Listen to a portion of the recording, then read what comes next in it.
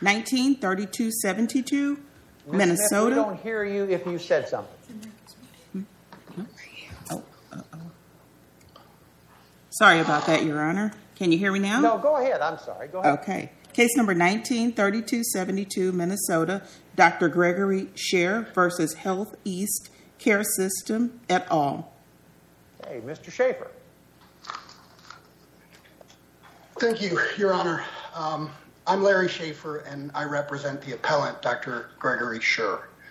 We're here because we're seeking reversal of the erroneous district court decision to dismiss the 3 tort claims at issue, the defamation claim and the 2 tortious interference claims on summary judgment. Now, we have presented very, very detailed briefs with legal arguments, citations to the record that outline all of our arguments in support of why these 3 claims require trial, why they can't be dismissed as a matter of law. I want to focus my comments to the court now on the defamation claim, and I want to focus more specifically on the defamation claim and the testimony of Dr. Dan Sipple in support of that claim.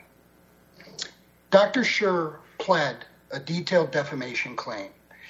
In it, he specifically described false statements he was aware of at the time.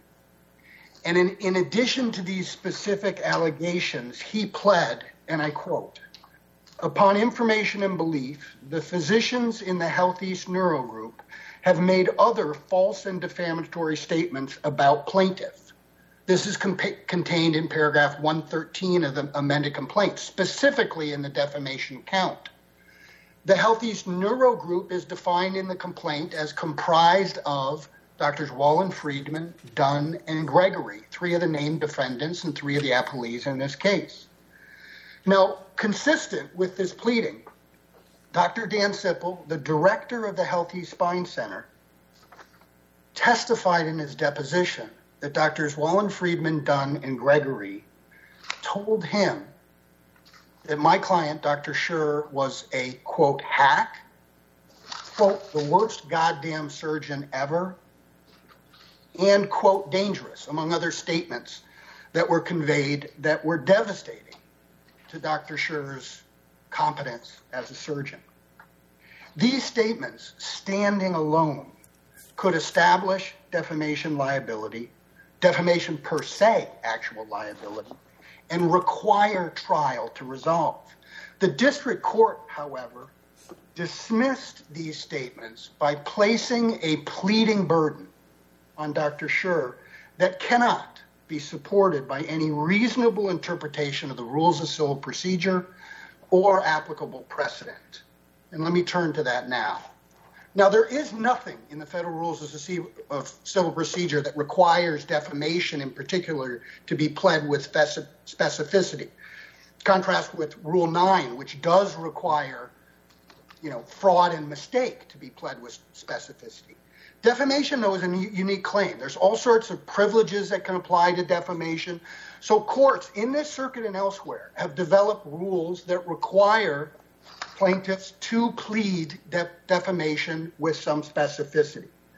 Given, however, the pleading that I described at the outset of these comments, Dr. Sherr has satisfied that burden, and there's no basis to require him to amend the complaint when Dr. Sipple testified in his deposition in the way that he did. And we've cited a number of Counsel, is it, let me ask you this question, the statement that you just mentioned about reference to Dr. Sherr as a hack, etc., were those known at the time? Were those known to the plaintiff at the time the complaint was filed? Or were they? Did some of these things were they discovered later? Your Honor, they weren't known at the time the complaint. Actually, Sipple was a subpoenaed third-party witness. The first time I met the man was at his deposition, and he made these statements. Your Honor, we've cited the cases, and both parties have cited the cases that talk about defamation pleading, and I want to focus on 2 of them. First, the Sherbursky case, that's a District of Minnesota case, makes very clear that the elevated pleading requirement for defamation cases are for the purpose of determining if any kind of privilege may apply to the alleged defamation. Counsel, let me interrupt you before you go to the federal district courts, and I respect them, but doesn't the Minnesota Supreme Court, it's law in Missouri too for what it's worth, say in defamation cases the defamatory matter must be set out verbatim? Your That's Honor, the Marino case. That's exactly right. You're referring to the Marino case, Your Honor, and that was cited and discussed in I believe, Sherbursky and the Thompson cases, which we've cited in our brief. And what those cases say is the exact language does not have to be pled in the brief. And in fact, Judge Doty in the Sherbursky case, or in the Thompson case, and in the Sherbursky case, the ruling was basically, as long as you have made an allegation that identifies the defendants that have made the allegedly false statements, that's sufficient. That's a reasonable standard. Is the latest Minnesota State Supreme Court decision on this the Marino case? Is that their latest statement? I believe so, Your Honor. Okay, thank you. Proceed. Yeah. And I also want to point out that accepting the defendant's ruling and the rationale for it here would exempt defamation claims from the general rule that claims conform to the evidence developed in discovery.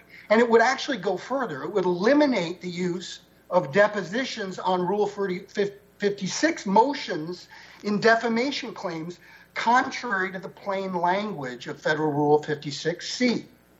It also flies in the face of Federal Rule of Civil Procedure 8E, which requires pleadings to be construed so as to do justice.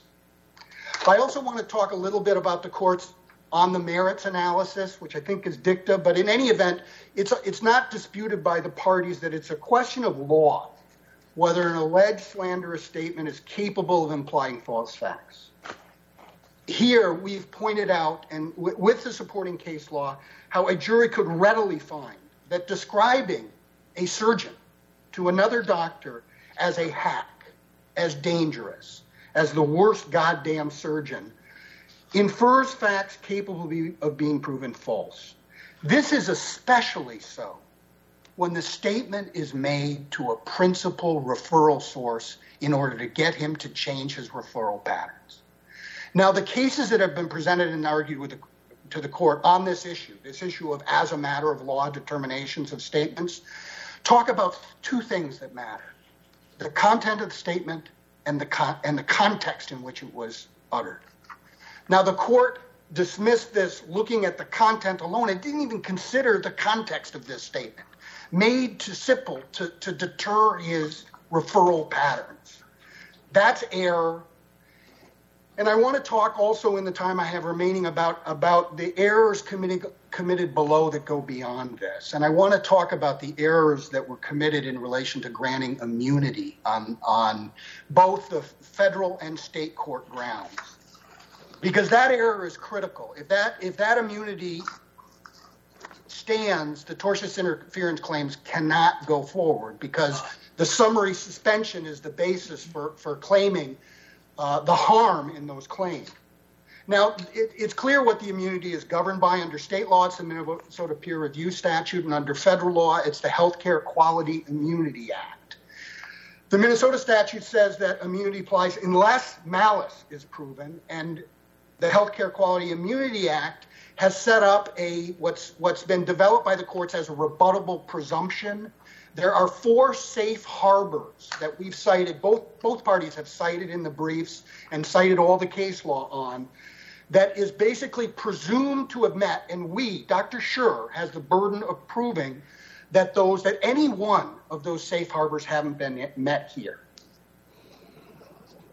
The standard this court applies is an objective one, and we recognize that. And what that means is it doesn't matter that the doctors in the peer review may have been Sherr's competitors and may have been on a witch hunt to get him out of the hospital.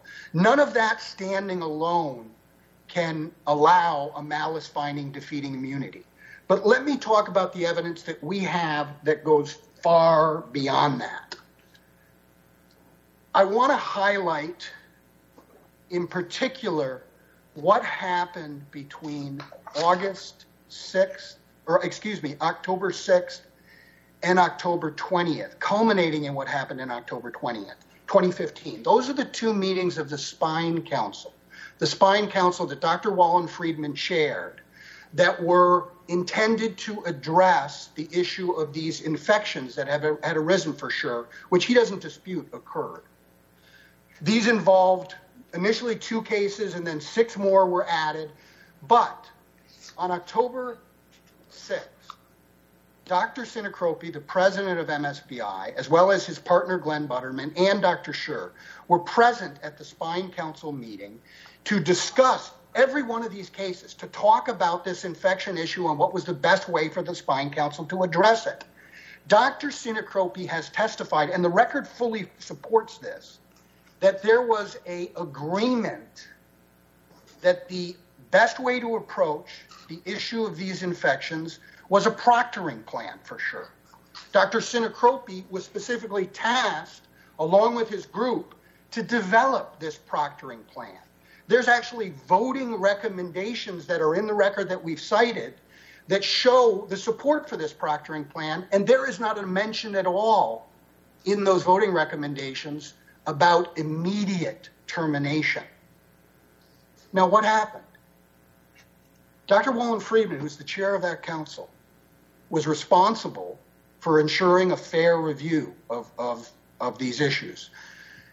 Sinacropi wasn't invited to the next meeting. She set the meeting on the 20th, and he wasn't there. He wasn't there because, contrary to every other Spine Council meeting that occurred throughout his tenure that he had been invited to, they sent, Wallen-Friedman and her group, the Spine Council, sent an email to him at an address that never existed.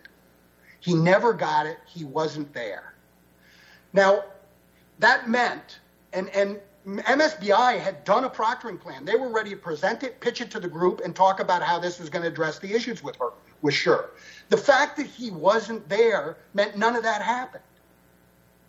I'm getting close to my rebuttal time, and I think what I'm going to do, Your Honors, is You're welcome to reserve it. The rest of my time so that I can address some of these issues. You do that. Thank you. Thank you. Ms. Tilson. Good morning, Your Honors. My name is Jamie Stilson, and I represent the defendant appellees in this matter, HealthEast, as well as 4 individual physicians. 3 of them who are neurosurgeons, Dr. Wallen-Friedman, Gregory, and Dunn, as well as Dr. Kohler, who at the time of the events in this particular lawsuit was the chief medical officer for HealthEast and was involved in the determination with respect to Dr. Sherr's privileges. At the core, the central premise of Dr. Sherr's case, that there was some sort of concerted effort to oust Dr. Sherr through the peer review process, is simply not supported by the undisputed facts in this case, is not sufficient to overcome the immunity that's afforded to HealthEast and its physicians when engaged in a peer review process, and is not otherwise supported by the law. Dr. Sherr, in asking you to reverse the district court's well-reasoned opinion in this case, is asking that the court ignore what immunity is designed to protect. And it's a very important immunity that is set forth both in the Minnesota statute as well as the federal statute. It recognizes that it is not the province of the courts to look at whether or not physicians are appropriately monitoring their peers through the peer review process. There is simply no support for a finding of malice in this case. So I want to go back a little bit just to remind the court about the facts that led to the decision to engage in a peer review process. Dr. Sherr was first granted privileges at HealthEast in February of 2015 on an emergency basis. He was granted full privileges, I believe, in April of 2015, and the record, it is undisputed, shows that in the course of several weeks over April, May, and June, in rapid succession, there are a number of patient complications with respect to Dr. Sherr's surgeries, significant, serious complications. Those complications were not, as Dr. Sherr argues, without any support in the record. It simply is undisputed that those cases came to the Spine Council, which is the operative peer review body that began the peer review process that Dr. Sherr was able to afford himself of through HealthEast's policies, were not raised by Dr. Wallen-Friedman. They were the result of safety reports and a blind study of post-surgical site infections and complications. HealthEast became very concerned about the infection rate and the incidences for a physician in such a short period of time. And so the study was unblinded. Ultimately, there were 8 cases with serious complications that were submitted to the peer review process. At every step of the way, it is undisputed objectively, and the standard is objective, that the process was followed and it was fair. The cases were reviewed by individual physicians, other neurosurgeons, not just the 3 here. The key here, you agree under all the cases, is how well you followed the procedures, right? Correct. Okay, great. What about this email that's sent to the person that would represent the group that never got to that person? You violated a procedure. It is undisputed, however, that was a clerical error. Now, and that hold on. I think that's to the subjective. All the cases say the subjective does not matter. You can even have a really bad motive. I know it's called malice, but that's what they say. And the key is about following the procedure. So how close is it to following the procedure? All right, so, Your Honor, I would submit that clerical error is not actually a violation of the procedure. The procedure is that there is to be a meeting. Whether or not all the physicians are able to attend that meeting or not, the process requires that it be fair. There were 8 voting members on October 20th. All 8 unanimously voted. Even if Dr. Sinacrapi had been there and he had voted against it, it would not have changed the recommendation. The recommendation policy. Let me interrupt you. What is the total number that the 8 is of? 8 is of how many? The 8, it depends. I believe that at the original meeting there were 11.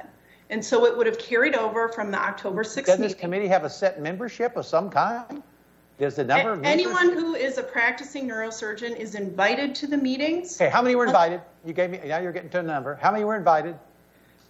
I don't recall off the top of my head how many were invited. I know, however, that on October 6th, there were 11 physicians present at the first meeting.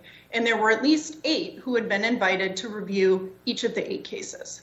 One of them, by the way, was Dr. Sherr's colleague at MSBI, Dr. Butterman, and he didn't appear. In any event, the basis for Sherr's claims is actually the summary suspend decision. So Dr. Kohler, who is the chief medical officer at HealthEast, it is undisputed that he made the decision, and he alone, under HealthEast's bylaws, to do a summary suspend because he was so disturbed by the evidence that was presented during the 2 hearings with respect to Dr. Sherr's complications that he believed that other patients were within imminent harm. That process under the bylaws was followed. He had the authority to do the summary suspend. He was delegated that authority by the CEO of HealthEast, and he exercised it. That is following the policy. Just 2 days later, Dr. Sherr had an opportunity, again, fair process, to have that decision heard by the Medical Examiners Committee. So that's the MEC. Counsel, couldn't a fact finder, a reasonable fact finder, find here that the chairperson of the committee had an anti-competitive motive? It's very clear both in the policy as well as the law that the fact that another member of the committee is a competitor is not in and of itself a basis to find that immunity is not met. And in fact, that suggests a subjective. Well, that's not really answering my question. Couldn't a fact finder find that the chairperson of the committee had an anti-competitive motive based on statements that were made complaining about Dr. Sherr getting referrals that the referrals should go to the hospital's staff, doctors, and other statements that the chairperson made, and just the fact that they were competitors. No, Your Honor. Couldn't that be found to be? I know you disagree with it, and you would argue otherwise, but couldn't it be found that there's an anti-competitive motive there?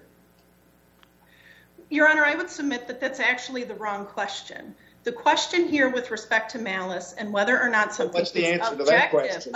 Objective. What's the answer to that question? And then you can tell me what the correct question should be, but what's the answer to my question? Sure, you could find that. I'm not disputing that fact, but that's a subjective inquiry. This is about process. It's not about whether or not Dr. Wallen-Friedman may have had some sort of bad faith motive. The law is very clear on this. Sugar Baker from this court states that. I'd like to move on, if that's okay with Your Honors, to talk a little bit more about some of the defamation claims. Before you leave that, doesn't HealthEast policy provide that the review organization chair has discretionary authority to limit participation based on anti-competitive motives? It does. It does state that, and it's discretionary, so she may. Well, why didn't she exercise that discretion here? What's the evidence on that? She didn't have to. It wasn't required by the policy.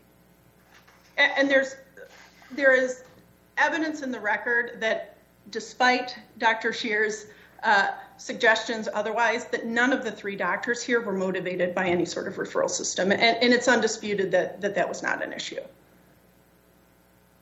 Moving on to the defamation claim, I do want to go back to something that that Mr. Schaefer raised at the outset, which is the scope of his defamation claim.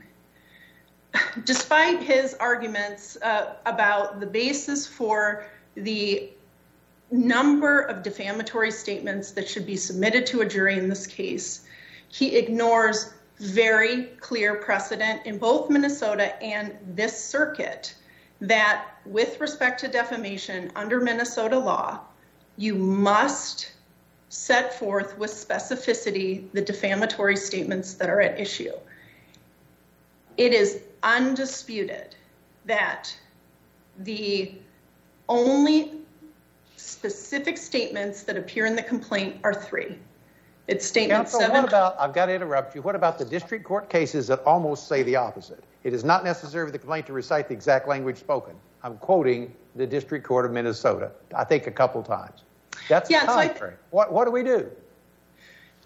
So those cases are clearly distinguishable from this one here, and I think you're referring to the Hold on. First of all, pay attention to the words. Those words are not distinguishable. You agree? You know. I agree. Yeah, I agree with that. Yep. It does not require specificity, but it does require that you identify who the speakers are and, most importantly, the content of the statement. The content of the statements that Sherr was a hack or that Sherr was a bad doctor or that Sherr was dangerous appear nowhere in the complaint. That is undisputed. He didn't. And despite what Mr. Schaefer argues to this court, there was no good cause for his failure to identify those statements. Yes, he may have learned them in discovery. They were not identified in interrogatory answers. He never sought leave to amend his complaint until HealthEast and the individual appellees here raised it on summary judgment after the factual record had closed. This issue was litigated below. They lost in front of the magistrate judge, chose not to appeal it to the district court, and they have waived that issue.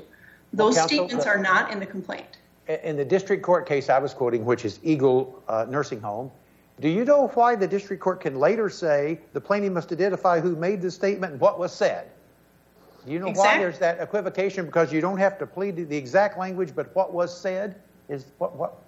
Do you know the facts of that case enough to answer that? Go ahead. I do, Your Honor. And what was said in that case was that she was a terrible nurse, right? So it's actually exactly like this case here. the statement that Sherr was a bad doctor appears nowhere in the complaint. The content of the statement that Dr. Sherr now wants to submit to a jury appear nowhere in the complaint. There's only 3. And all of those 3, we would submit, don't support a defamation claim for other reasons. But with respect to the statements about being a bad doctor, hack, etc., none of them appear in the complaint. I'd like to also address very briefly the fact that many of the statements, and again, the ones that Dr. Sherr would like to submit to a jury here, are absolutely under well-established Eighth Circuit law and law all over the country, that they are non-actionable opinion statements. That, statements that Dr. Sherr was a hack, was a bad doctor, etc. What about the context of those statements? I think that the line he's trying to draw here is that these statements are made in a very specific context about a very specific activity, which is his abilities as a doctor, from one doctor to another, and that those have factual connotations in that context. Why isn't that enough? Because I think that ignores the other factors that the court is supposed to consider, which is whether or not the statements are precise enough to actually be submitted to a jury to determine if they're true or false.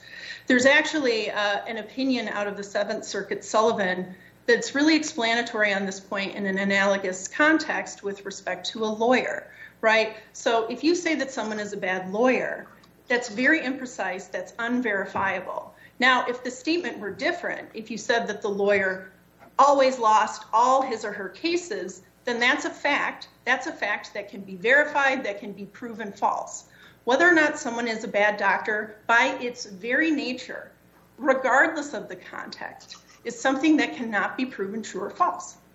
So we can't disregard the other factors that the court, as a matter of law, under Thomas and other precedent, is supposed to look at. Well, in discovery, where did those statements come from? Who made those statements? Your Honor, those were statements that were made at deposition, as Mr. Schaefer said, by Dr. Sipple. And again, I would point your honors to the fact that they never made it into the complaint. Some of them we submit are non-actionable on other grounds. They're certainly that they weren't in the complaint. But their opinion, they're absolutely pure opinion. There's a plethora of cases holding in very analogous circumstances that that's the case. And I see, Your Honor, that I'm out of time. Yes, but be sure, Judge Shepard, you had a sufficient answer to your question. That's fine. Okay, thank you for your argument. Mr. Schaefer, we're back to you. Thank you. I want to obviously be brief. I have just 3 minutes, but I want to mention a couple things. First thing, one of the things that Dr. Wallen-Friedman did throughout the peer review process was inject extraneous, relevant information into the process and poison decision makers, particularly Kohler. We have a site on page 15, footnote 10 of our brief, where we talk about Wallen-Friedman bringing to Kohler's attention a medical malpractice case that had been dismissed, but claiming that Dr. Sherr should have disclosed that on his initial privileges, falsely claiming that.